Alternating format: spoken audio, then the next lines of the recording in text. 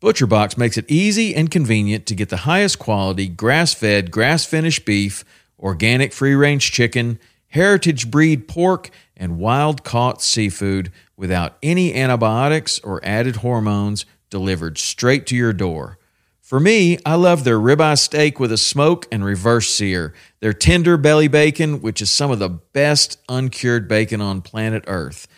ButcherBox partners with people, small farmers included, that treat their animals in the best possible way and never give any added antibiotics or hormones. When you join, you choose your box and delivery frequency. You can cancel at any time without any penalty, and ButcherBox delivers amazing and fresh meat right to your door in a 100% recyclable box. For a limited time only, get free chicken nuggets for a year and 10% off your first box when you sign up today and use the code WP. That's a 22-ounce bag of gluten-free organic chicken nuggets in every order for a year when you sign up at butcherbox.com/WP and use the code WP.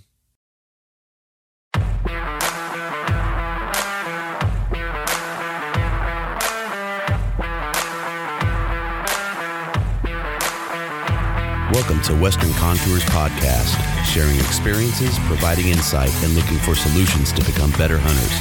We talk gear, on and off season preparation, tips and tactics, conservation, and finding inspiration in the outdoors as sportsmen and women. Thank you for joining us as we share our love for all things Western hunting. Hey guys, welcome to Tap Tuesday, brought to you by Titanium Archery Products. Dedicated archers deserve truly elite products that provide all of the performance attributes that they demand, and that's exactly what Tap delivers. This week I sit down with Colt McDermott of Colt McDermott Studios. Enjoy the episode. So we're on with the one, the only Mr. Colt McDermott. Colt, what's happening, man? Thanks for sitting down with me. Yeah, appreciate you having me on. Thanks again. Absolutely, man. Super excited for this episode. Been wanting to do this since we dropped that Western Contours logo, man, months ago. So yeah, I appreciate the time. Why don't you just take us into it, man? Give us an intro and some background and tell us about yourself. Absolutely. Yeah. Thanks again for the opportunity to let me help you with the logo. It was a fun one to work with you on and connect. So that was awesome. I'm still excited about how it turned out. So yeah, a little bit about myself. Again, my name is Colt. Currently, I reside in Fontenelle, Iowa, which is a super rural town in southwest part of the state, land of giant whitetail. So nice area to be in. I've actually been back here in Iowa for a year. I was out in Colorado for 3 years. I lived in Basalt, part of the Roaring Fork Valley. Got to do a lot of fly fishing. Just started picking up my elk hunting addiction out there. So been back for about a year now. Actually grew up in Fontenelle, so it's kind of neat to be home, be back in the community that I grew up in and am so accustomed to. A little bit about kind of hunting and outdoor life and how that came about for me. Growing up in a rural community, a lot of people hunted and did outdoor activities. My family was no different. Anything helping on the farm with agricultural related things, hiking, biking, literally anything outside, you name it, and I was involved. So just really picked that up. My family encouraged me to do anything like that outside. We traveled out to the West and did a lot of hiking and sightseeing and doing kind of different wildlife odds and ends.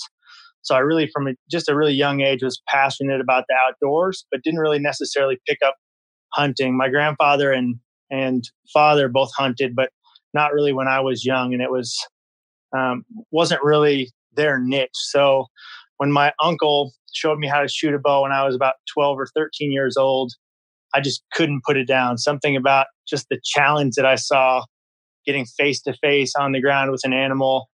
It was just something that it just hooked me. I couldn't give it up. So still really thankful that I had that first opportunity to put a bow in my hand, and excited to still be in the outdoors and a hunter today. So primarily a bow hunter. I fish a lot. I do some of those other things, but I haven't really ever been much into gun hunting. And that's definitely nothing against gun hunting at all. It's just never really been my thing. Archery has always been something that's interested me, and that challenge and being so close has always been a passion. So that's just a little brief about kind of my hunting and outdoor life. Yeah, there's definitely something about archery, right? And I have this conversation pretty frequently. And I think, I mean, I don't know if it's misused, but that word intimacy, right? But that up close and personal challenge. Can I beat this animal at his own game, right? That primitive, it starts to sound so freaking cliche, and I got a helicopter going crazy right now. It is LA. No worries. But there is something in my head just next level about, like you said, being ground level and having to close that distance, primitive. That draw with archery is something else. And I hunt both, right? Rifle. It doesn't matter to me, whatever extends the season. That's what I'm doing. But yeah, you're hitting that on the head with the archery game, man. It's next level. Unreal. Yeah. I don't know if it's just something where you kind of, like, I get attached to something that I started. So when I started hunting, I did a little bit of trapping when I was young, but when I started hunting, and the archery equipment was the first thing in my hand, I think it's something that's just always going to stick with me is that initial feel of the sport. So yeah, being on ground is just a whole nother story. So here in the Midwest, as you know, and you guys talk about a lot on the show, it's either you're 25, 30 feet up or you're on ground, and most people sit tree stands. So there's always those arguments. But for me, when I was really young, I didn't throw a bunch of money into my equipment or anything. It was like, I got a bow in my hand. I got like a layer of camouflage, and I would go brush in just piles of logs and sticks and grass until I could kind of hide myself in that. And that was always a fun challenge too. And I've done it, right? I mean, I don't know that anyone hasn't set up that, that ground blind, man, got the sticks and cut some branches and found that one little spot, man, cleared the leaves off the ground and sit for hours. And sometimes it's to see nothing, or, that random doe and fawn come in there. But you start talking about the tree stand, man, and we laugh about it. How does that contrast with your Western hunting or your elk addiction? It's that kind of leads to a whole nother subject. So just to give a little bit of a background on that. So I grew up in Iowa. I was born and raised here. I got used to whitetail hunting. A little bit on the ground, mostly in the tree stand once I got into it more. And then when I went west, it's a whole new ball game. So it's a really big learning curve for me, but it opened my eyes up to a lot of different conservation practices and just understanding the differences between public land here and public land there and just what that looks like. So that part has been a really big learning curve for me. I've loved it. But the minute I got on ground and it was just like constant chase across the mountainside, it's a little bit difficult, I will say, to sit in the tree for like 6, 8, 10 hours now. When I got used to just rolling across the mountainside, like, this bugle doesn't work out, try to get on to the next, and you're just chasing. And I love both. I mean, I came back this last year. Took me a little bit of time to get my in-state regulation stuff set up again. I got a chance to go back out to Idaho, which kind of filled that void for me last season while I was getting used to tree stand hunting here. But yeah, it's just a whole different setup and approach to hunting. But I love both. So there has to be a spot and stalk opportunity with those whitetail to a point. I mean, it may not be the way to go, right? But there has to be that opportunity maybe to fill that void. Yeah, definitely. I had a couple experiences this last fall where it just didn't seem like I had put glass on a couple different animals, and I just knew gut reaction was it's not going to work out if I sit here and wait. Go get them. So it's sun's going down. I'm not going to wait any longer. And for me, like I don't have I don't have the ability to go hunt 1,000-acre section that I can manage and wait for a deer to get 6 years old and do all this. So a lot of times, I mean, you're just going to get after it. If I spook a deer, I spook a deer. It's part of the game. And yeah, if I've got something really nice on camera, I'll be a little bit timid. But those first couple weeks of November, when stuff's a little bit dumber than usual, I mean, if you can spot and stock and take advantage and get some glass on things, it works really well. The other thing here, I mean, where I'm at, it's big open ag land. So you're glass and terraced and different things where deer can hide that you might not assume. So it's not big forest woodland area. It's like cornfield, bean field, terrace edge, and you're just kind of like watching these drainage patterns and see what you can find on glass. And if the wind's right, I mean, I roll. So you got me thinking now, man. One of the things that we don't talk about when we start talking, you know, east versus west, right? Easty, westy, you know, tree stand, spot and stock, or Western style hunting is how one lends itself to the other. Do you feel like your game improved, that you can take, you know, portions of one into the other for benefit? Yeah, I think so many things about hunting in general, you can pull from one to the other. So, I mean, the tree stand versus like if I'm spot and stalking, that might not relate as much, but I'm still thinking about thermals. I'm still thinking about that wind dynamic. I'm still thinking about patterns and all those kind of basic premise hunting strategies, but not as much. If I start doing like on the ground spot and stock, then, oh yeah, 100%. You're kind of playing visuals and thermals and in the whole 9 yards. They both have kind of that sixth sense. So you've got to be on your game to get it down on the ground. So I think elk hunting's probably done a lot more for my whitetail than like my tree stand did for my elk hunting. So you're telling me that tree stand hunting isn't worth dick? No.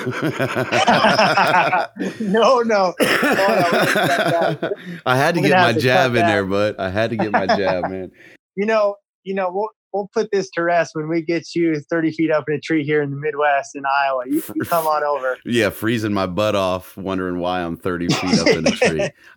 You know what? I have to do it, right? Because I got to shut myself up. Oh, if you just get a little bit of action, you're going to love it, just like any other style hunting. So we'll get you out here. I just do it, man, to poke fun. I love it all. I'm willing to experience every bit of it.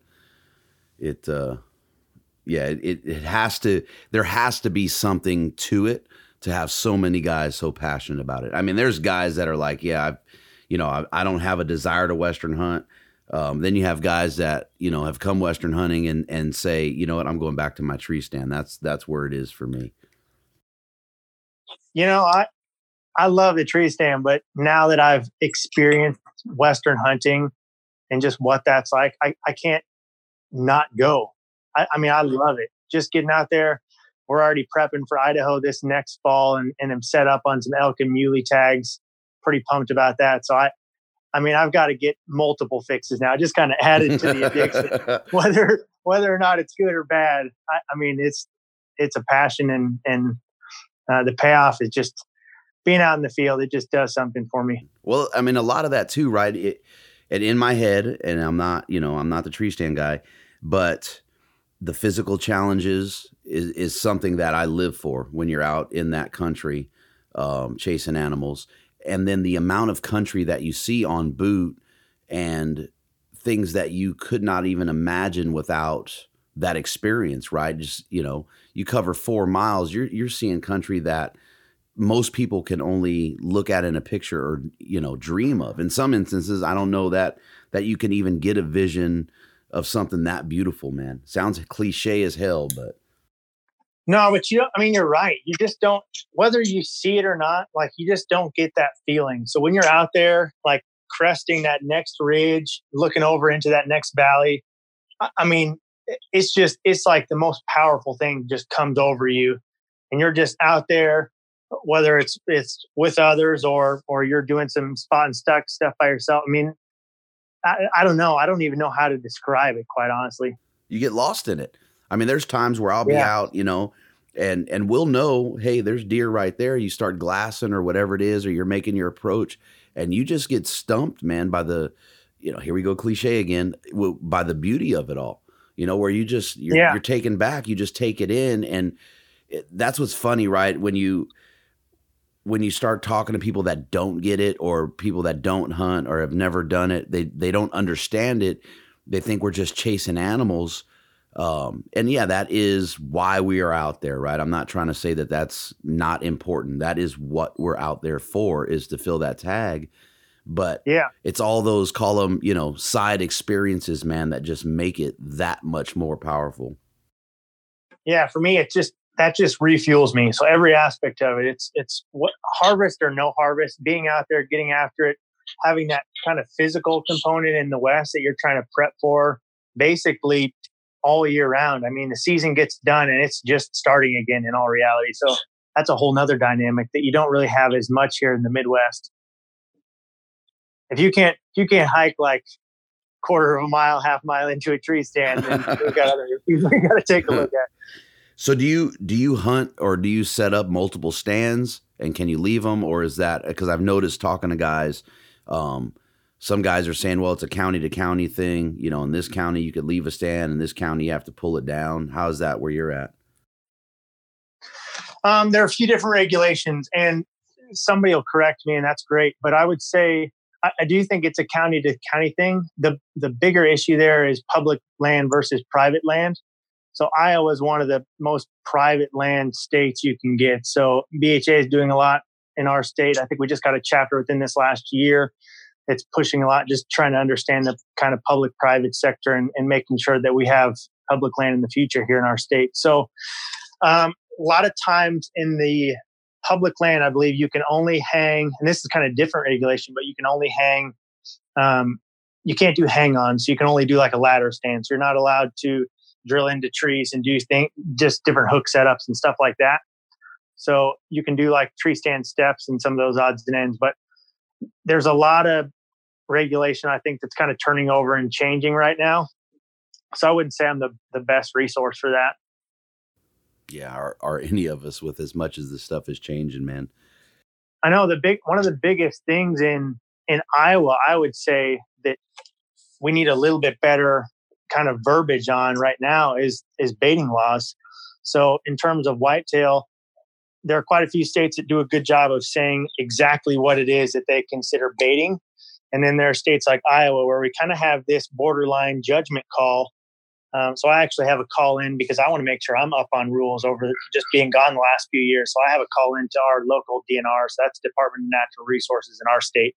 So that'd be like Fish and Game or anybody else in other states. But there's just kind of this fine line of, if you don't have bait out during the season, is that okay? If it's too close to a tree stand or something that you're going to hunt, is that okay? So there's a lot of that rule it's kind of open, and the perception behind it, people are a little bit paranoid. So they just want to make sure that they get it right and they're doing things by the book, myself included. Yeah, better to be paranoid than be wrong. That's for dang sure. Oh, absolutely. And I love talking to the DNR and just trying to get a sense of what's going on and kind of in their world. So it's good to put yourself in their shoes too. So the public-private thing, man, since you brought that up, how does that work there? Is it so private that you have pieces of land locked, or is it trespass or walk through, things like that, or you have to go, pound the ground and find huntable land? A lot of it anymore, you get on X, you get on some of these other maps, you can find some decent pieces to hunt. A lot of Iowa's public lands, or I guess I should say a bulk of Iowa's public lands, are both on the east and western sides because they're covering some of those larger rivers that run through. So some of the central areas that you're hunting, there's a lot of pressure to smaller area. And that's just because we have so much private agricultural land for use. So for me, my family has, I would say, somewhere between 300 and 400 acres, but it's primarily agricultural land. So it's big open space. So you can hunt it. It is a challenge with a bow, but I love it. But then I do a lot of door knocking quite frankly. I mean, I still put boots on the ground. I'm looking at maps to see who owns what, who rents what, because there's kind of that dynamic too here in the state.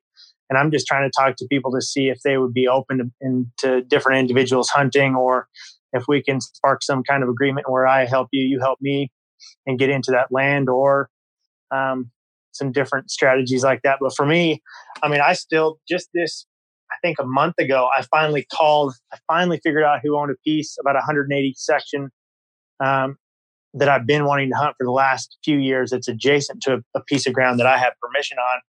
And I got a yes to be able to hunt that. So I'm pretty excited about that opportunity, and thankful that he's willing to let me get out there and do a little bit of hunting. So there's a lot of dynamics there. You just got to kind of, I guess you go to work. Yeah. Just a different level of work. Yeah. Yeah. So it's kind of it's that early season prep. And then really it's just kind of relationship building too. You're just trying to understand who's around, who does what, who hunts what. And then a lot of times if I know people hunt, it's small town around here. So if I hunt in Southwest Iowa, I'm trying to understand who hunts what, where, just so I'm not stepping on toes either. I mess somebody else up in the process. So you're just trying to be a good steward, if you will. And that right there is pretty important, right? Because we hear that all the time with, out here in the West, with public land, is guys are going out there and getting in pissing matches on the mountain, because a guy has hunted this area for this long, or he scouted this area, or he has a blind set up, and kind of stake and claim to, to that spot, which I get it, right? A guy puts in that energy and effort, but we got to understand that it's public land, right? You're going to come across people. But the fact that you are going out of your way to make sure you're not interfering with someone's area, that's a big deal, man. I think if we all had that level of respect for each other, we would be a lot better off as a community. Yeah. And that's the key word to me. It's community. I mean, we're all trying to do the same thing. We're all trying to explore different passions. We're all at different levels. I mean, everybody's been doing this for a different amount of years or has different experience. We got to pull from each other and just kind of take that as a learning curve and respect one another when we're out in the field. So yeah, to me, it just goes back to community. Yeah, man. So going back to the public, private, BHA, you brought that up. So one of the things that I saw when I said, hey, I want Colt to do my art for my podcast, my logo, one of the things that's important to me is to work with and align myself with like-minded people. So Absolutely. I usually hold it for the end, but because conservation is a big part of what you're trying to do and it's important to you, I'd like to get on that topic now. And so why don't you give us some background and kind of take us into Colt McDermott Studios and how you're hoping to affect how you see that conservation effort. Yeah, absolutely. So to me, this kind of goes back to the transition from Iowa to Colorado and then Colorado back. So in that, I was able to experience kind of your Midwest and more Eastern style hunting and your Western style hunting. And there are just a lot of differences there, and it's good to explore both. And for personally, when I came out West, it was a lot of learning curve, and I really appreciated that new experience. And it's something that I'll always go back to and be passionate about now. So conservation, I had a really big learning curve in those transitions. So that was a really big growth for me. So when I start to break it down, there's so many things centered in conservation. So when I start thinking about this and I want to learn more, I'm really early on in the process of learning. There's so many opportunities to learn.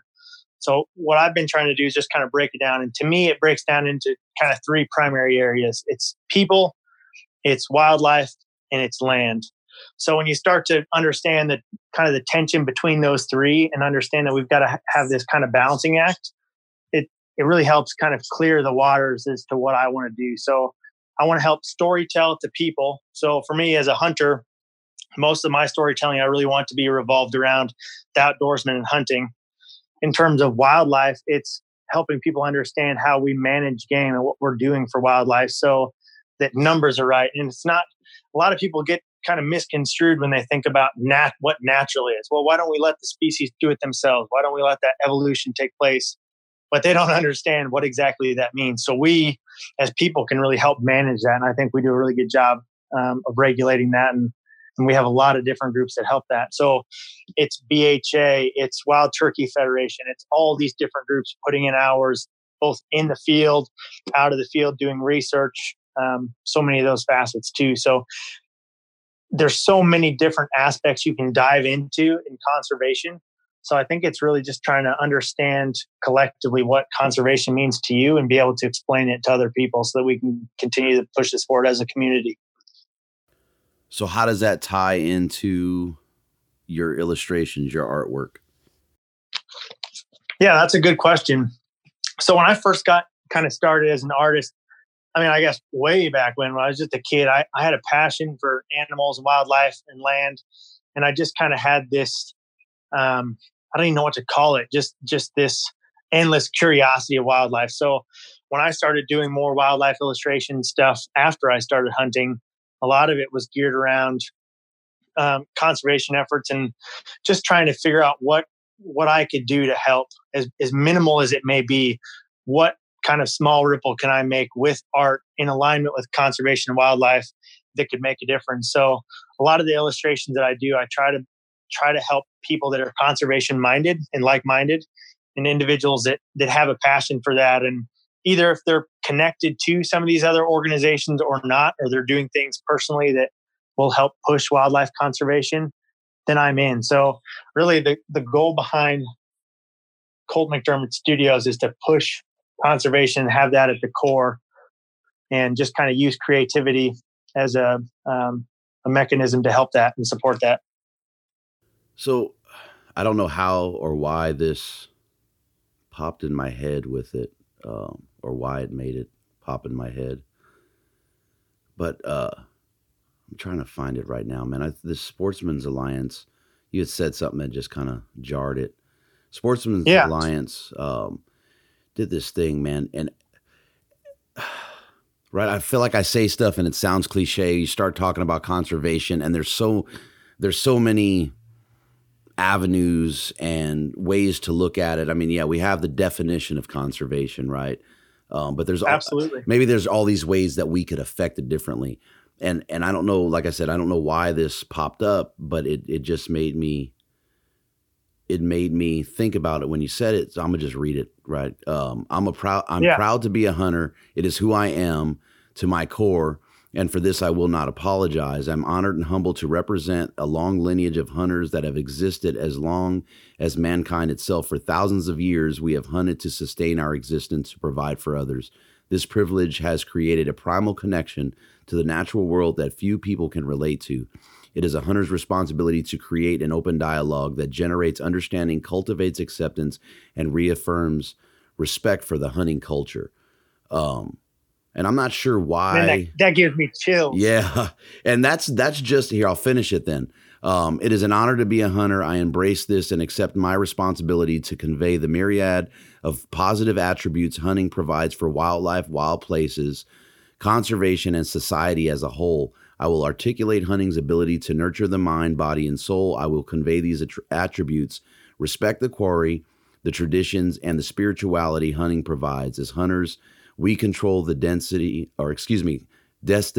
of how hunting lifestyle is perceived. Dude, it gave me the chills on that paragraph. So, oh man, I'm not sure what you said that triggered the thought to go back to that. But that has to be, at least in my head, when I talk to guys like you and you know, we've been dealing with each other on and off since December at this point. There's a certain amount of folks that I talk to and I read this and it's those people that come to my head. And I think when you were saying, like-minded people, I don't know what triggered that, man, but I saw that. I got an email from Sportsman's Alliance. It's a pledge that they have folks signing up for.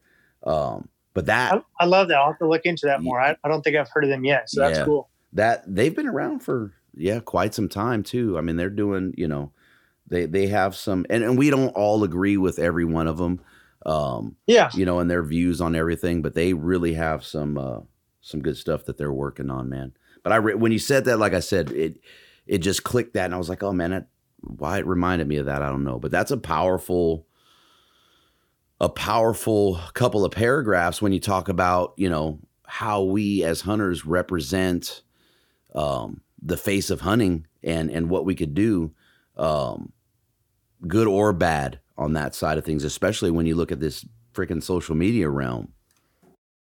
Oh my gosh. And what sticks with me from what I just heard, both from you and from that passage, was a representation and a conveyance. So those are kind of twofold. So you've got one that's you're representing it as yourself. And then the second part of that's communicating it to others. So I think we all have to be open-minded. Personally, I'm a listen 3 times, try to speak once, and just make sure I'm hearing all sides of the story. And there's so many people that are quick to conclusions, and we all just need to make sure that we understand where these different people, kind of where their perception is and their understanding of it is, so that we can help convey our true message. And I think a lot of that sometimes is just being able to take the time and listen to somebody and not just say, no, this isn't what we do, this isn't how we do it, and just disagree. It's really about taking that extra few minutes to say, no, I'm an outdoorsman because of X, Y, and Z. And I think it's good for what we do and for wildlife and for all these different things because of these factors. And that's so critical. And social media has such a big platform that even kind of the smallest step gets ridiculed, which sucks. But at the same time, we just need to take this opportunity to kind of expand and help communicate our ideals. I mean, on the social media thing again, you post that grip and grin. I don't know how many people actually read the text under the post, right under the picture. Yeah. So when you're posting that stuff, and people are, I'm gonna just say it, up in arms, for lack of a better phrase, right? Not everybody gets their hairs raised about it. The explanation of the management aspect of it and the tradition aspect of it and that life experience, spiritual aspect of it, it kind of goes unspoken when you see those pictures if you don't know.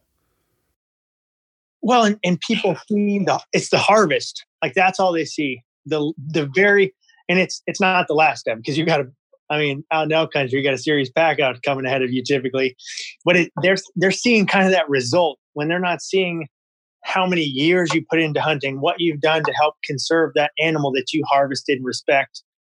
They just don't see that full story. So I think that's something that we all need to make sure we're kind of presenting this holistic view of what it is and not just that final picture. Because personally, I'm okay with a grip and grin to a certain extent. I mean, if that animal's cleaned up and it's represented in a way that's kind of characterizes it in our eyes in a positive light, I'm great with a grip and grin.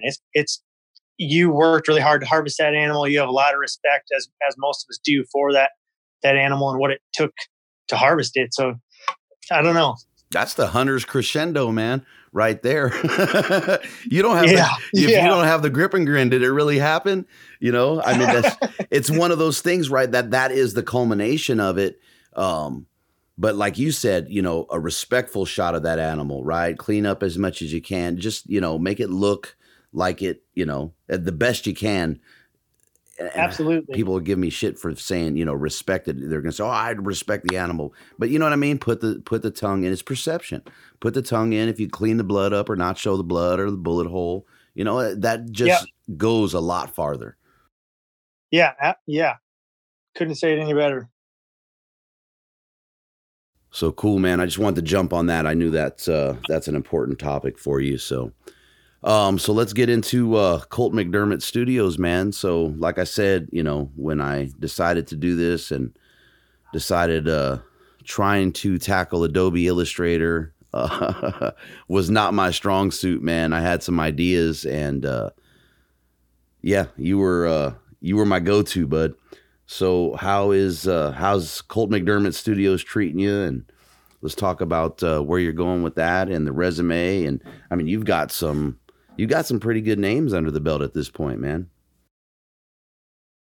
Yeah, I appreciate that. And just to step back, I appreciate the opportunity to work with you on your logo, and I'm so glad we got connected. When you first reached out, I was at a point where I didn't know if I could fit certain things in, and we talked over the phone. And to me, it just, the way you spoke so passionately about what you're trying to do and the ideas behind it and what you're trying to push, like, it just doesn't get any better. I couldn't say no. So we got off that phone call and I went inside. It was like 3 a.m, I think, that night. And I woke up and was like, I'm just going to go draw on this for a little while. I'm going to see what I can pump out. And I think I sent you something like a day later, but I was just excited to work with you and was excited about what you were trying to push. So thanks again for that. I appreciate it. Me too, man. CM Studios is good.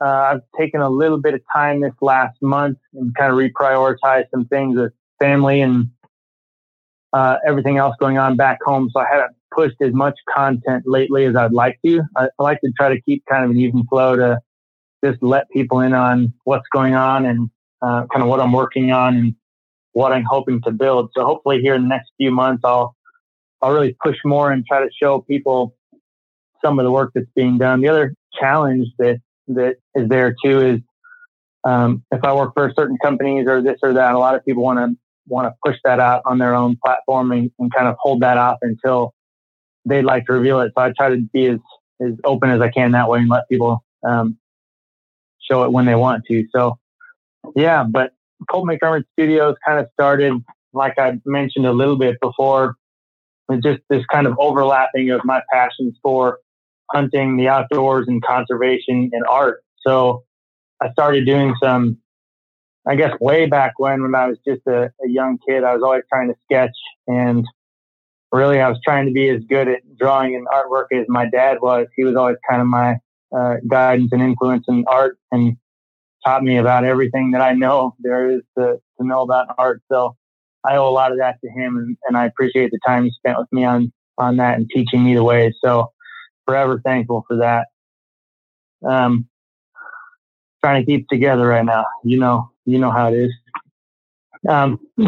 But yeah, so in my profession, I get to do a lot with kind of land conservation and helping with public parks, but I wasn't doing as much in terms of the wildlife and just kind of the creative mindset of hunting in the outdoors. So every night I'd end up coming home and drawing something that was related to hunting in the outdoors, and it came to a point where I just decided I would push it out in the platform and just kind of see what stuck as a way just to push me to draw every day and to try to get better as an artist and to do something that I love. It's something that I thought about every day. I wake up thinking about it.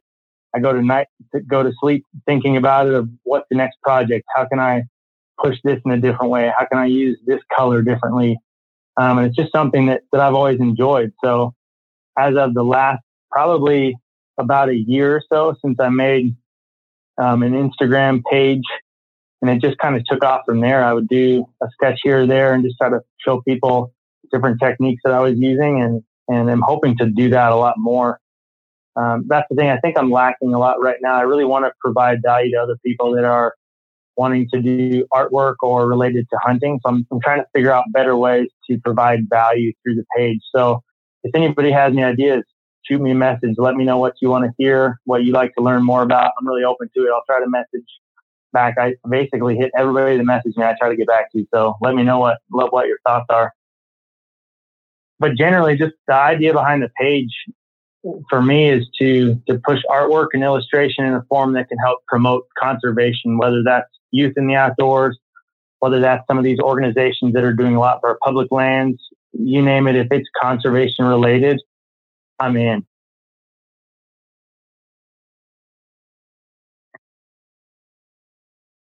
I'm looking right now, right? Because keeping up with some of the art is just there's some, dude, that blow my mind. You have the pheasant that you did. I want to say that was in January. I'm trying to find it. Dang, was it that long ago? Wait, no, that's not it. We weren't even really talking. Then it was like, where's that pheasant? You did a pheasant, man, and that thing was just, it's the one that's in in the logo, in the rebranding. That thing is just ridiculous, dude. The detail and then, so you do most of your art on like an iPad Pro or a tablet of some sort, correct? You nailed it. It's an iPad Pro. So most folks don't know what it takes to do that, right? I mean, it is, I can't even say it's a phenomenal skill, man. Like I said, when I first started, I had some ideas and I said, okay, I'm going to go. I had my iPad. I went and bought, the damn pins, and I had, Adobe X, Y, and Z, man. And it is just unbelievably hard to get into those layers and do all that. But you do this stuff and it's like, how in the hell did you not do that with, a pencil, a pen, brush strokes? It's just phenomenal, dude. It trips me out. Some of them I look back on, like my favorite one has to be, well, there's two of them, right? It's the moose dead head, it's probably like 2/3 the moose dead head, and then that full curl dead head. I think those are my two favorites. Just freaking phenomenal. I don't know. I appreciate that. Thank you. That moose is stupid. So the moose is actually, I think that's your first post. Yeah, that's the first post. I'm suggesting everybody go open up as you're listening, unless you're driving, open up to Colt McDermott Studios and check out that February 21st, 2018 post. That thing is dumb. Yeah, the way you capture stuff, man, and the detail. Even with the black and white stuff, can you call it black and white on the pad? Like, you know what I mean? I don't know, man. Yeah. It always just impresses the heck out of me. The lines that you use, like that full curl, the lines on those horns are just, the detail is just remarkable. Well, thank you. I appreciate that. No, the moose, that's funny that you bring up the moose. That's probably one of my favorites. And the reason that that's my favorite is I think moose is probably the number one bucket list hunt for me, archery wise. So that moose came from me. I think I watched a few videos of some moose hunts. It was like, okay, I can't go moose hunting tomorrow. So I'm going to try to just embrace this and sketch this moose out and just try to get it out of my mind. Did it work? No. That moose did not leave my mind. I mean, you can't beat being in the field, but no, that was a fun one. I can, you nailed it with iPad Pro though. I use an iPad Pro with an Apple Pencil. During school, I learned a lot about the Adobe suite, just learning the different programs. So Photoshop, Illustrator, InDesign, you name it. So some of those programs to do graphic design, art, and different illustration stuff. So when I picked up an iPad Pro, they have like a simpler version of like the large version Adobe. So I think they're called like Adobe Draw and Adobe Sketch. And there are quite a few people now doing more of that digitally. And the benefit to doing this digitally, traditionally what you'd do is you'd have like 50 layers of trace paper and you'd be like trying to overlay these things and do different odds and ends. Whereas the digital, you can layer so well and you can manage all those layers and you can edit. So a lot of times when I'm working through a drawing and I'm not comfortable with a portion of it, I'll just recapture that layer and kind of edit and manipulate as I'm moving through the drawing. So if I don't necessarily like something, it's not like we're just dead in the water. Like you don't have to restart.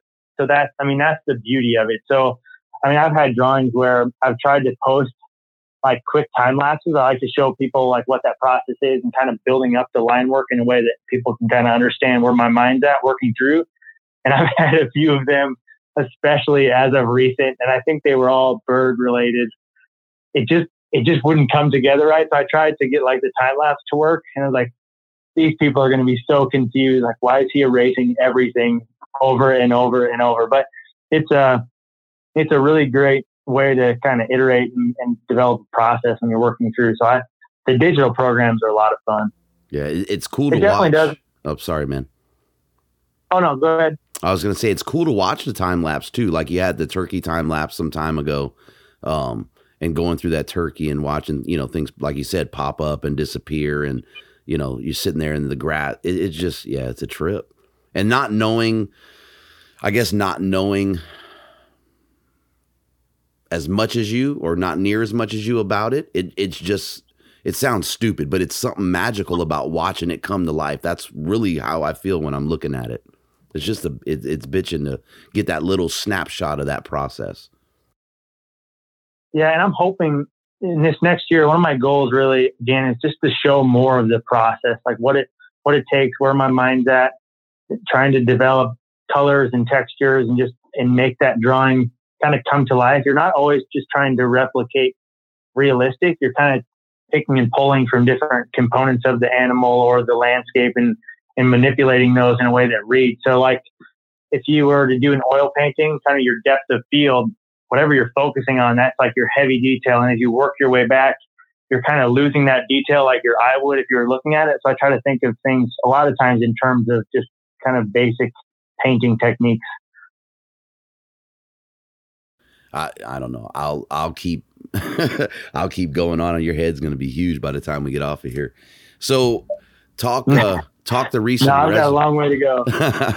Talk the recent resume, man, a little bit, because you've done. I mean, I don't even. I think the most recent one that I remember is the Alpine Vislas. You did theirs. Theirs is amazing logo. Yeah, talk resume a little bit. Who have you done work for? And yeah, so I mean, kind of jumping on that, I'm just going to kind of spitball some different odds and ends. I mean, obviously, my best client was Western Contours, but there you go, buddy. No, I love that. That was a fun one to do. Again, I was so excited to be able to do that and work with you on that. So that was fun. After some of that early on, I worked with, and I'm still working with Next Ridge. They're in your neck of the woods, I think, right? Yeah, I think they're Colorado. They're north.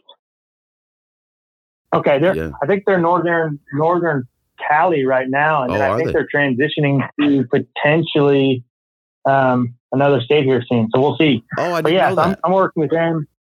Yeah, and I won't drop any more. I'll let them do it. I think they have, but just in case. No, they're great people. I love working with them. They have a lot of great values. I really just appreciate our workflow and getting the opportunity. So they've been a fun one. The ram skull that you mentioned before, they've got some apparel with that ram skull on it the right now. So tee. that was one.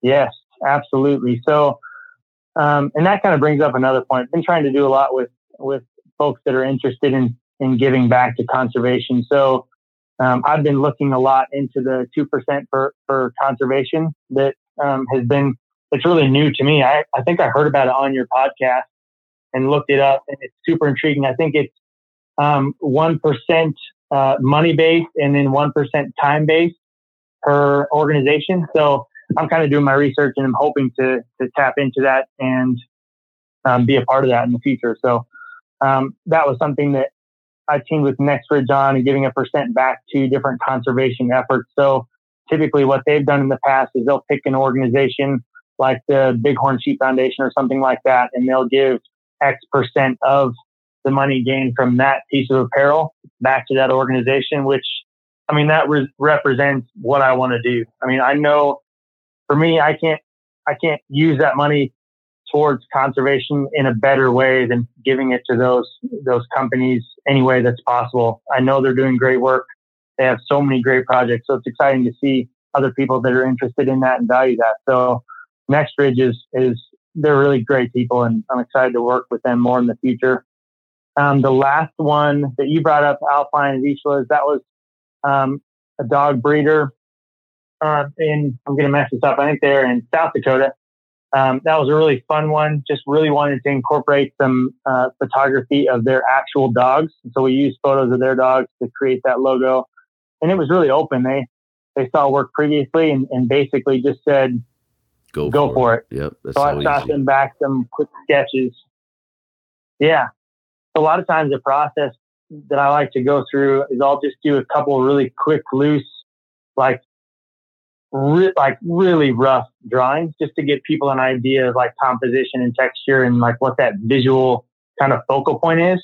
And then we'll work from there and just kind of figure out what it is that they like, what it is they don't like, and just kind of mold it to their vision. At the end of the day, I want people to be happy and be proud of their work. And I just want to provide value in the best way that I can. So that was a really fun one. I've been working with Hooked and Tagged. So they do a lot of like hats and apparel design. They're based in Illinois, and I think everybody will be seeing a lot more of their stuff here soon. They just got into Shields and a few other big stores. So they're good friends of mine already, which is awesome. I mean, I love meeting new people. That's been probably the best part of doing this work, is just finding like-minded people. I mean, I've got so many friends just based on like social media connections. It's unreal. So I really value that. Let's see. I'm looking here. You got Quest Hunt Co. That one, the Quest one is freaking cool, man. The musculature on both the buck and doe is just crazy. Yeah, I wish I had that kind of vision, right? I mean, that is, yeah, I don't know how you do it, dude. No, it's a learning process. I mean, I'm still molding a lot of what I do. So I get inspiration from a lot of different places. I try to take as much of my own reference photography as I can. And that's another thing I'm hoping to build more of this next year. Anytime I'm out, people laugh at me and tell me that I'm chasing tail in reference to going and trying to catch like imagery of whitetail and different odds and ends, which is pretty funny. But anytime I can just kind of build upon that, it's fun. So for me, it's just a constant learning process and kind of adjusting how I sketch and just learning from each project. So yeah, that was a fun one. They're a great group of folks. They have a whitetail tournament here. I believe they're in 6 states now. So this fall, I think, is their 2nd year. I met them at the Iowa Deer Classic, just talked hunting and conservation, and they're really great people. So it's fun to kind of work with them. And I think we'll do a few more designs here, hopefully in the next few weeks. So logos and the branding, let's kind of get into that, right? Because I shouldn't say everybody, that sounds like, I don't know, like I'm above it. But that's a big deal, right? We have people that how do I say that? We're trying to build something, right? And we're looking at getting off the ground, and logos and branding. It's a big deal, right? That first visual reference, like this is the brand. What are some of do you suggest anything when people are coming, right? For me, it was like, elk, since I started chasing them, that's pretty much all I freaking think about, man. So I had conceptually, I think I did a good job when I came to you. I already had an idea of what I wanted to do. Is that best when coming to you? How does that process go when folks are just getting off the ground with that logo and that branding? Yeah, that's a good question. And I'm still kind of trying to develop what that looks like specifically, but I would say for me, like if this is something that an individual is passionate about, most people have a pretty good idea generally of like the topic, kind of the subject matter of what they want. A lot of times I'll ask for kind of overall composition. So is this something that you have kind of a shape vision? Is this something that you want hardlined? And when I say that, I mean like the edge of it. You want things to break edges.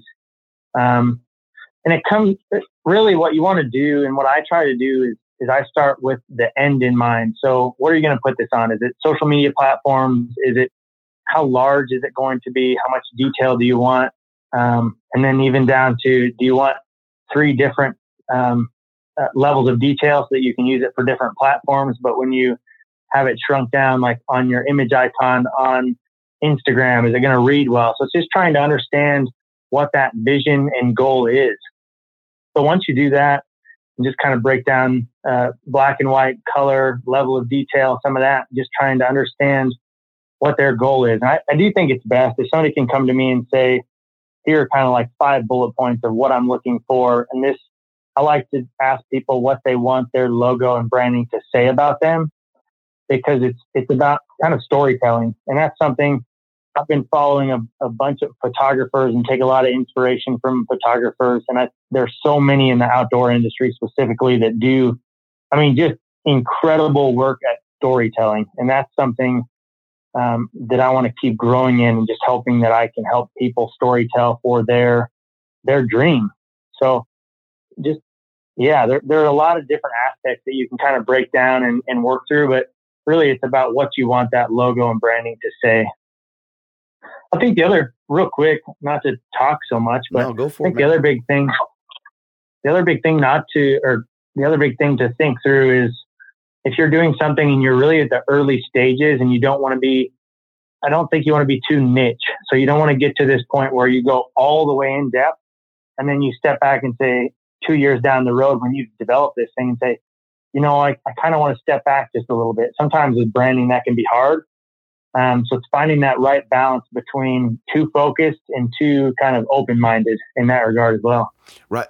So, and I think we're on the same page. So being too focused, right, or being too specific, you kind of close the door on yourself, right? And I kind of considered that with mine. Yeah. Having just the elk antler. Initially when I was throwing it around, it was like, okay, do I go with, all of the big game Western species around the compass? But then as I am trying to figure out Illustrator and working on the iPad and I'm doing that, what I would do is I would say, okay, before I try and sketch this or draw it, I don't even know if I can call it that, comparatively to what you do. I would just cut and paste and kind of put it around the compass. And I'm like, man, that looks so freaking busy, man. But for me, going back to it, I feel like it kind of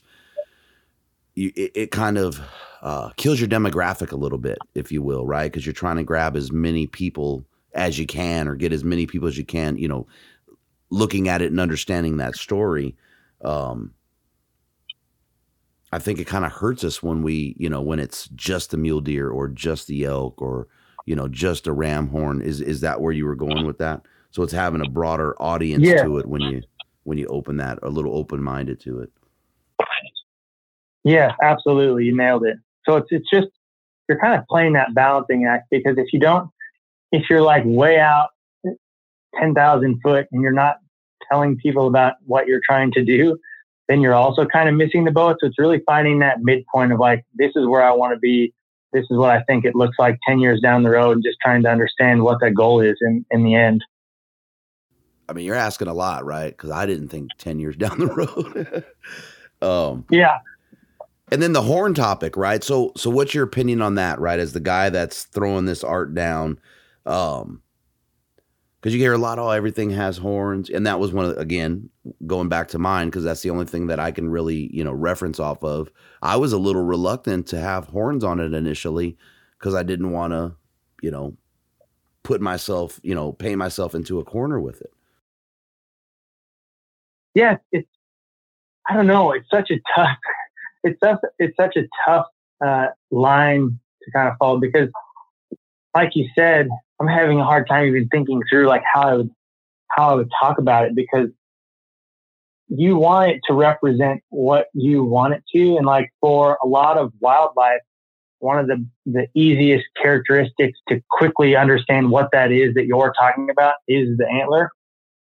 So you don't want to shy away from it, but at the same time, like a lot of people have gotten to the point where they're using it in some form.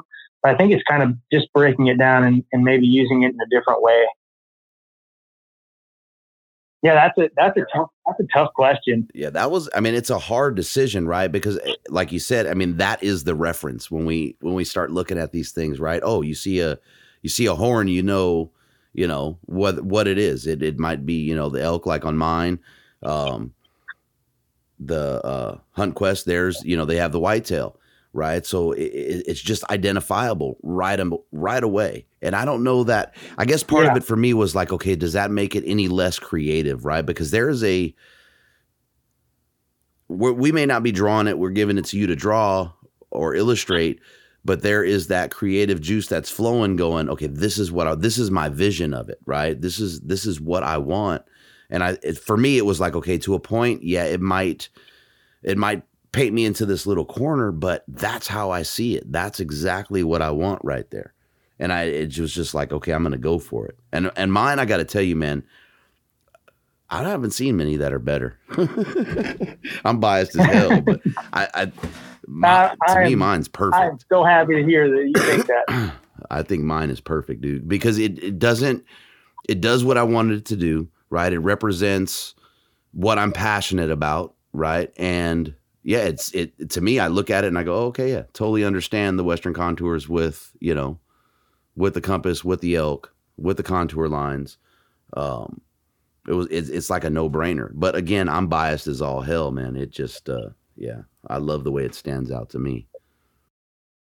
And I love your idea of the compass. So when you start to like put those things together, it has between that and the topo and the antlers, that starts the storytell. So it's not one thing; it's kind of this collective of objects, building those up, and those are some things that we all deal with out in the elk woods. Yeah, I'm looking at my stickers now, man. I don't know, dude. It's funny because I'll put on one of my shirts or something, or my sweatshirt, and sometimes I'm like, man, do I look like a freak wearing my own podcast shirt? But I look at it and it's just like, man, I freaking love, you know what I mean? I love it. It's just, it's just a neat experience, man. It's just a neat experience to get that. And it's just like, hell yeah. Man, you got me smiling ear to ear. Is it? I'm so glad that you're happy with it. Yeah, it's a trip though, because I don't think you ever realize it, or folks don't ever realize it. And at least for me, right? I've never done that. I've never gone through that process. And then and what did it take us? I think I reached out to you. It was like early December, and I was freaking you out for probably, a month. Because it was a drop of the dime decision on my part to do this, but I wanted everything right. And, looking for that perfection.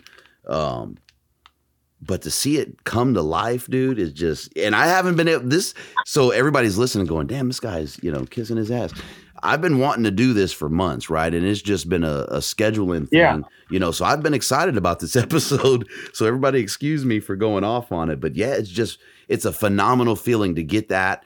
And when I received that, that email and I opened it up, I was just like, heck yeah, man. Heck yeah. Looking at it now, I'm getting all giddy like it's the first time I laid eyes on it, just talking to you about it. I haven't got to express that. So it's pretty freaking cool, man. Man, the cooler thing about that is what you're building this into. I think I have only missed like 2 episodes. I listen every time you post on my way into work. And I couldn't be more excited and happy for you. I'm so glad that you got this thing rolling. I know you're grinding and it's work. And I don't think some people realize that, but man, I appreciate it. I'm excited about what you're doing. Yeah, I appreciate that, man. Actually, it hasn't started to feel like work yet. I think that's why we're okay. But crazy, right? So, I mean, let's see. So that was early December. You and I started talking. January, I dropped the first one. I think dude, I think I'm pushing 70 episodes already. And it's kind of crazy to think that, you know what I mean? It's nuts. It's gone pretty quick. But it's so much fun, man. You hear these stories, just average everyday people. It doesn't feel like work, dude. But I definitely appreciate your support, and you reach out, pretty frequently, man, and tell me about the episodes and stuff, man. So I'm glad it's mutual, right? I'm happy you're happy. That's a bitchin' thing, man. But that's the great thing about, like you were saying earlier, you make these relationships and you talk to, all these different people, and you end up with these friends that you never even thought you were going to have, right? It's just a face on social media to a point. Yeah, absolutely. It's kind of crazy. I mean, when you step back and think about what that would have looked like 5-10 years ago, even, it's just wild, the people that you can meet and the people that I get to talk to. I mean, almost daily, just all over the country. Really, really neat stuff. It's nuts, dude. I mean, for me, right, I'm a fan before I'm anything, right? You hear people say hunting industry. I'm just, a podcast. And, you walk up and I got Michael Batiste, man. And, we have conversations just like Michael frickin' Batiste, and talking to Jason Phelps, and you meet all these people, and it's like, these are the air quote, the big guys, the big names. And you just, grown ass man awestruck is something else, but it's freaking cool, dude. It is cool. All I'm doing is listening to the podcast, and I'm starstruck. But what's funny is is some of these guys like, okay, so one of my favorites, right, and not, down in anybody else, is Jimmy Glazer, right? And Jimmy is just some dude in Wisconsin, right? But to listen to this guy and his passion, talk about, his hunting and bringing his son into it and, hunting with his pops, you start listening to this stuff and you're going, what in the world was I missing? It's phenomenal, man. I mean, those are the guys that are starstruck, I don't even know how to say that. Starstrucking me. Oh, I'm with you. It's a trip. No, I'm with you. That's awesome. It is something else, dude. It is just, I don't mind the tangents, but we just tangented like a son of a gun there. But yeah, it's something else, man. It's remarkable. Freaking remarkable. And then, and we always, I don't think I would have seen the amount of positives that could come from social media without me starting this podcast, right? Because it was just like, family, friends posting, whatever. You have a few people, you get tired of doing it. You get tired of looking at it. At least for me, you put it down. It's just like, whatever. But then to actually start making those connections and like-minded people, and it just like the world just expands, man. Yeah, it's crazy. It trips me out on a daily basis. I still get tired of it, right? Trying to keep up with Instagram is something else. Algorithms and trying to build a platform with trying to figure all that out, man. It's time consuming as all heck. Oh, there's so much to it. And then you throw in, that's like just one singular platform. Then you try to add in any of the others and it's just a whole new ball game. So yeah, there's a lot out there to be had though. So there's a ton of opportunity through it. And so it's kind of a blessing and a curse sometimes. Yeah, definitely is. I mean, right. Just like anything, you focus on the positive, and then that's what you're going to see. You focus on the negative, and that's what's going to stand out. On that negative stuff, man, I just block, delete, whatever it is at this point. It's a damn fun. It's a fun journey, man.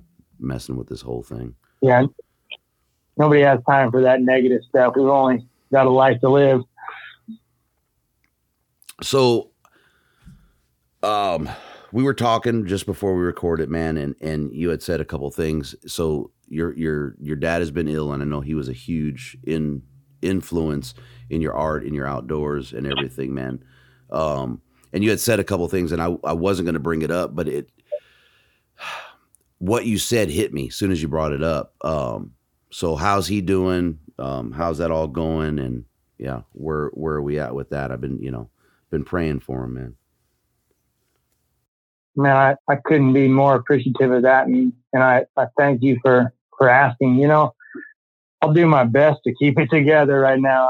I've been a little up and down lately, just trying to keep things in order. But yeah, one of the reasons I moved back to Iowa from Colorado last year is my dad has stage 4 kidney cancer. I think it's considered renal cancer. He's had it for about 2 years now. And I mean, I try to put family first as much as I can. So it's been a real blessing to be back close to home and to be able to help out wherever I can.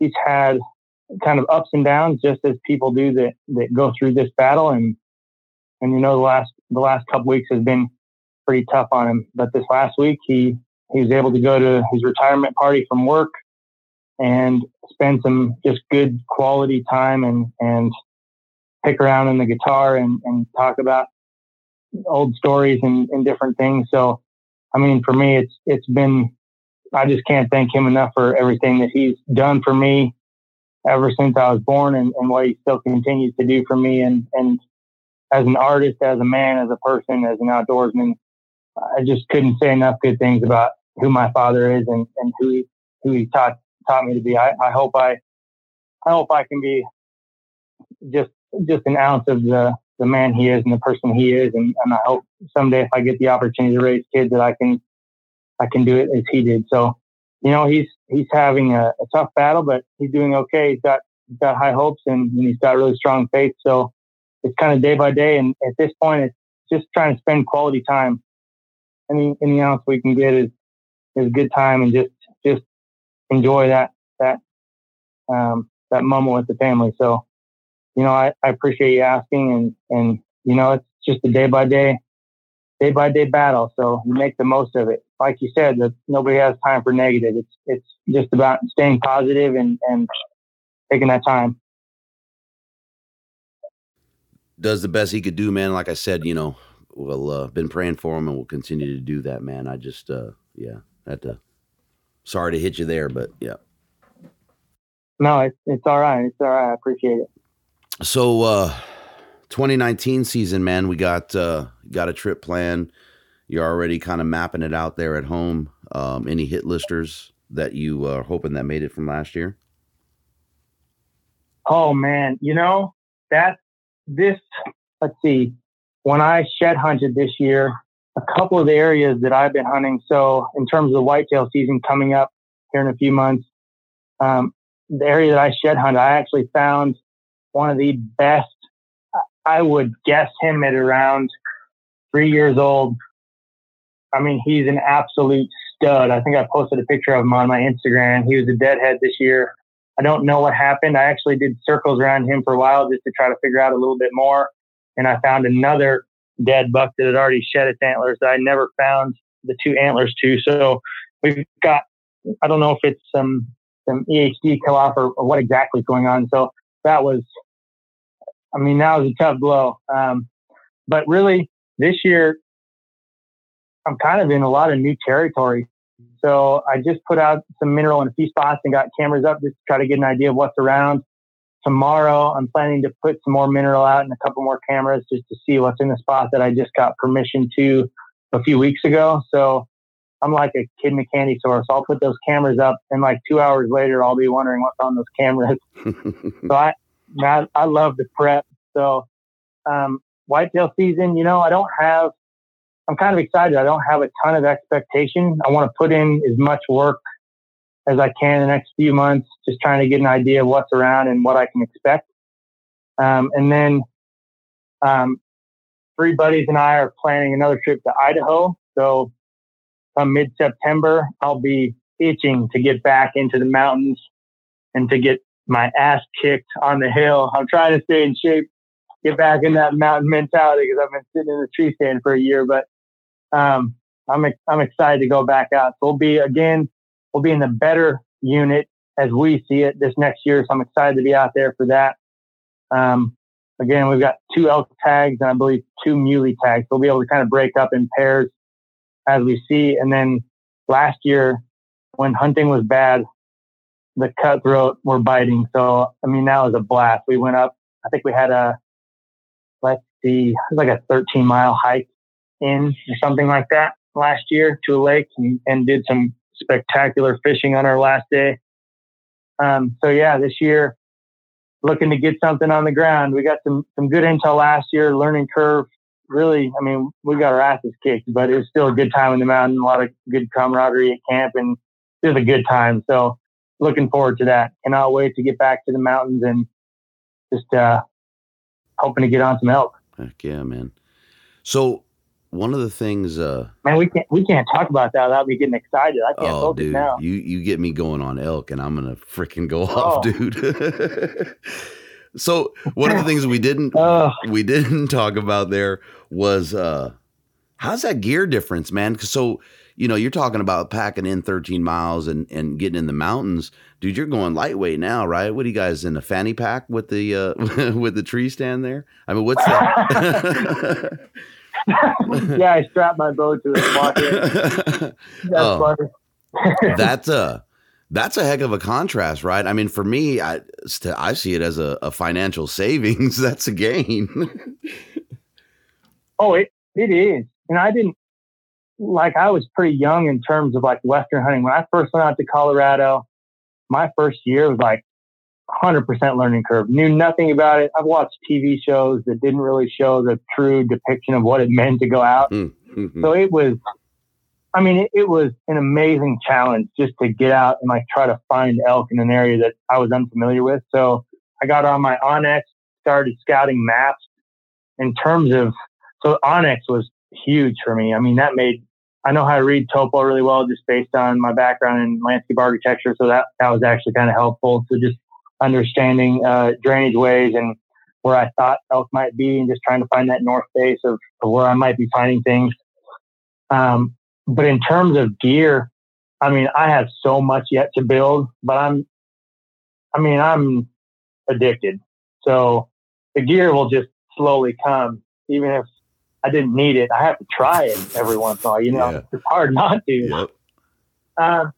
The biggest learning curve for me so far in terms of gear my first year was just how big of a difference clothing that you wear is. So things that wick moisture, some of those things, that makes the biggest difference comfortability-wise. Like, if you're not comfortable, then your hunt's going to go south a lot faster than it should.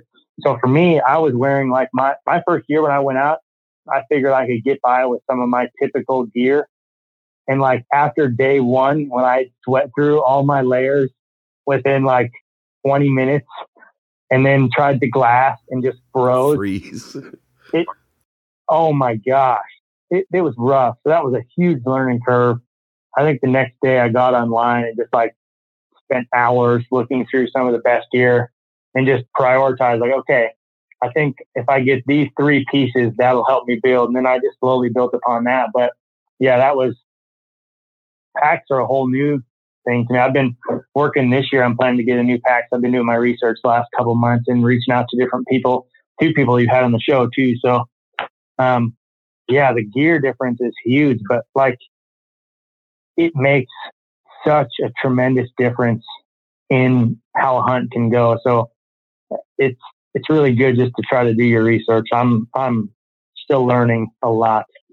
So let me see if you would have talked to the same guys I would have talked to on packs. Who were you thinking that were on? Man, I went straight to Rev. On the pack? I went straight to Rev. Rev and I, we've become friends on Instagram. We talk quite a bit. He gave me a bunch of good feedback on packs. And then, let's see, who else did I reach out to that's on the show? I think I reached out to 2 other people on the show. Oh my gosh, who was it? I can't think of it off the top of my head. So my 2 on packs, I would have said Tyler McCluskey and Brady Rederath, man. You want to talk about Brady? I don't know if I think Brady might have me beat on the gear junkie aspect, man. That dude is, I'm gonna say he's a little biased brand wise, but I understand why he is, because it's just top notch stuff. But there's something about the scrutiny and the level of, I don't know what it is, that I just trust it. Right? I mean, I can't put a word to it, but yeah, that would have been my first 2 picks right there. I could totally see Rev though on your selection there, but yeah, I would have said Tyler and Brady on them packs, man. I'll double check. It might have been one of them that reached out to you, but I'll certainly reach out after this for sure. So I just wrote their names down. So just be expecting a random message, fellas. And Brady packs out a lot, man. I think he's a great resource for that stuff. Gear junkie like no other. He just picked up that Kafaru teepee with that stove and everything, and has been. What are we in? June? He's already in the backyard. Yeah, I know. Firing up that stove, man, in that thing. So yeah, he's on it. Cool. See, man. Me, I'm crazy. I'm late, but I just got rid of my old bow and am getting a new bow here in the next 2 weeks probably. So I'm getting ready to ramp up real fast. Ooh, yeah, you're gonna have to put that. What are you getting? My plan right now, I'm kind of debating between 2, and I've shot, I believe 3 different brands of bow. My last bow was a Matthews Reason, and I had it for years now. And I just came to a point like, okay, I've got to get something new. I want a little bit longer range. Everything's changed quite a bit in like the last how many years. So right now I'm either going to get a year old triax, or I'll jump to a verdict here soon. Nice. So I've always just been comfortable with Matthews. Just felt good in my hand, smooth draw. It's what I like. So that's just kind of what I'm sticking with. Heck yeah. That's what's important, man. You know, and that's actually until last year, that's all I had ever shot. And, what do you shoot now? The Prime. I have, the Synergy and the Nice. CT5. And Nice. one of the reasons that I switched wasn't anything to do with Matthews. It's just the bow shop that I've always gone to. They weren't carrying them anymore. I picked that Prime up and just kind of fell in love with it.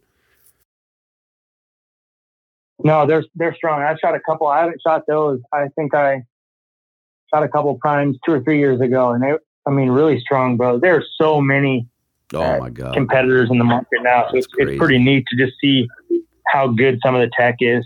I don't know that you could really go wrong, right? I mean, especially when you start talking, those, top 4 or 5 companies. Is there really a bad decision?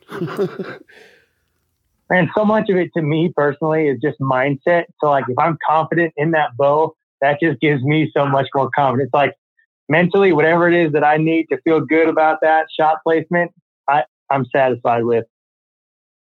That's like when I made the switch, I was actually kicking myself in the butt for, I'm going to say at least a couple months, going from the Matthews.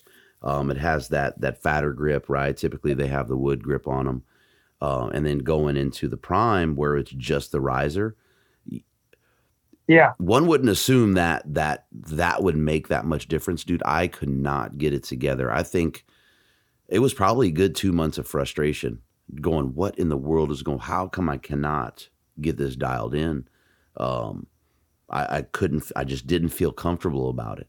I even got to the point where it's like, okay, a buddy of mine, he puts like tennis racket or racquetball racket tape on his. And I thought about doing that just to build it up. But then I started going, well, what if that starts to come off in the field?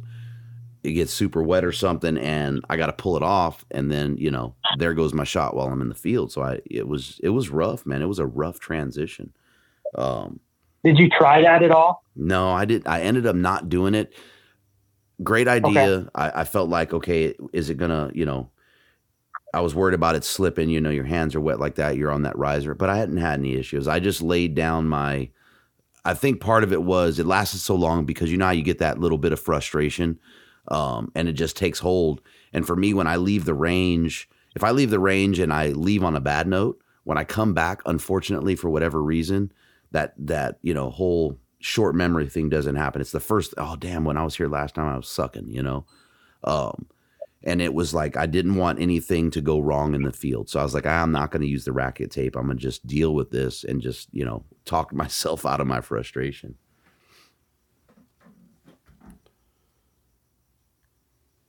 Yeah, it's just kind of a mindset. That's it. That is it. But they're like I said, they're great bows. I enjoy shooting the heck out of them. I know, like I said, I don't think you could go wrong, right? I mean, even if you don't even look at the top manufacturers, or if you look at their lower end bows, it's string time, right? I mean, it's string time. How confident are you in your shot? Yeah, absolutely. And a lot of it, for me, it's reps. Like if I just get my reps, and I love to shoot, it clears my mind. It's another activity to be outdoors, and that's anything I do outdoors. I just feel like I reset and I get back to normal, and I just feel good. So to me, just being out and getting shots up makes me more confident in the shot. And when the time comes, hopefully I can make a good, quick, clean kill. Mm-hmm. So are you people? I know a lot of tree stand guys run peepless. Are you running peepless, or you run peep on your bow? I run peep on my bow. Oh, okay. But that's just comfort, really. I don't know. I kind of always have, so I haven't really switched. I'm sure. I don't know. I have to try it different sometime, but yeah, Michael Batiste is one of the only guys that I know that is willing to make that switch. He pulled his peep off and he said, man, it's just totally freeing. When I was in Wyoming last year, I met a guy and he's never shot with a peep, which I've thought was remarkable. Wow. Yeah, never. And I'm like, wow. But he said, I'm a 40 to 45 yard, max guy for what I hunt, because he's back your way, hunting tree stands, hunting blinds.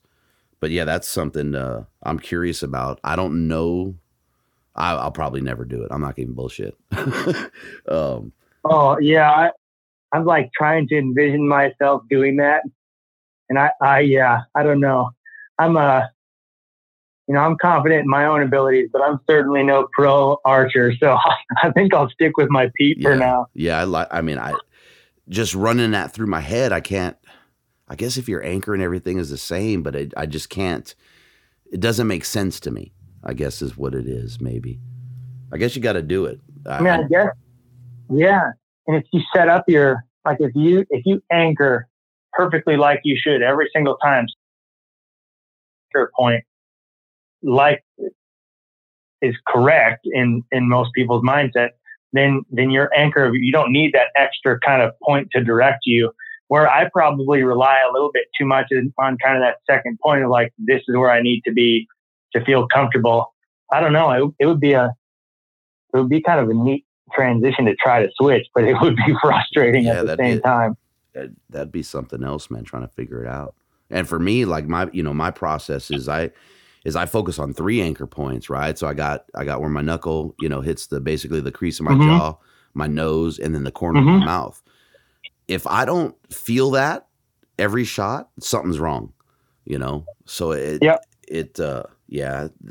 it would be interesting. I don't know that I would attempt it, but yeah, that's an interesting thing. Excuse me. Well, cool, man. You got anything on closing? Anything you want to touch on?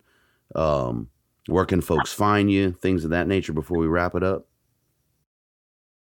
Yeah, I just appreciate you having me on. It's humbling to be on, Joe, and talk to you about some of the things that I'm passionate about and you're passionate about. So I really love what you're doing. So it's pretty exciting to me to be able to listen in every day and just see what new insights I can gain.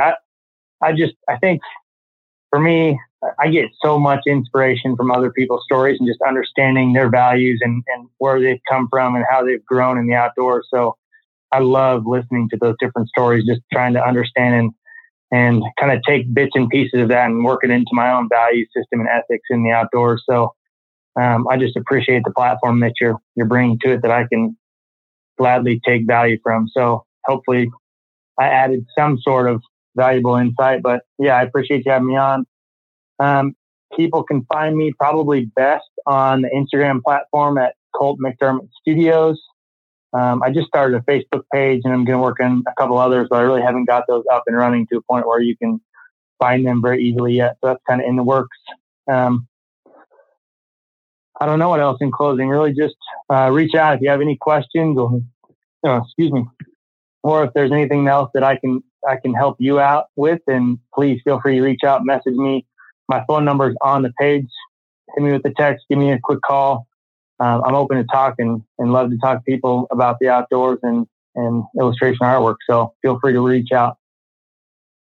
Perfect, man. Again, dude, this has been a long time coming in from where I sit. I appreciate the heck of you, taking care of the logo, jumping on with me, man. And look forward to future work and friendship with you, man. I appreciate you. And like I said, best wishes for your father, man. And we'll keep praying for him. Man, I thank you so much for that. Thanks for having me on. I appreciate it. Absolutely, man. You can catch up with Colt on Instagram at Colt McDermott Studios.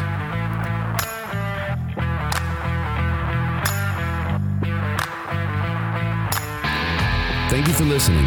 Follow and tag us on Instagram at Western Contours. Jump on iTunes, Google Play, and Podbean. Subscribe, leave us a comment, and don't forget to hit that 5-star rating. We appreciate the support, and until next time, lay 'em down.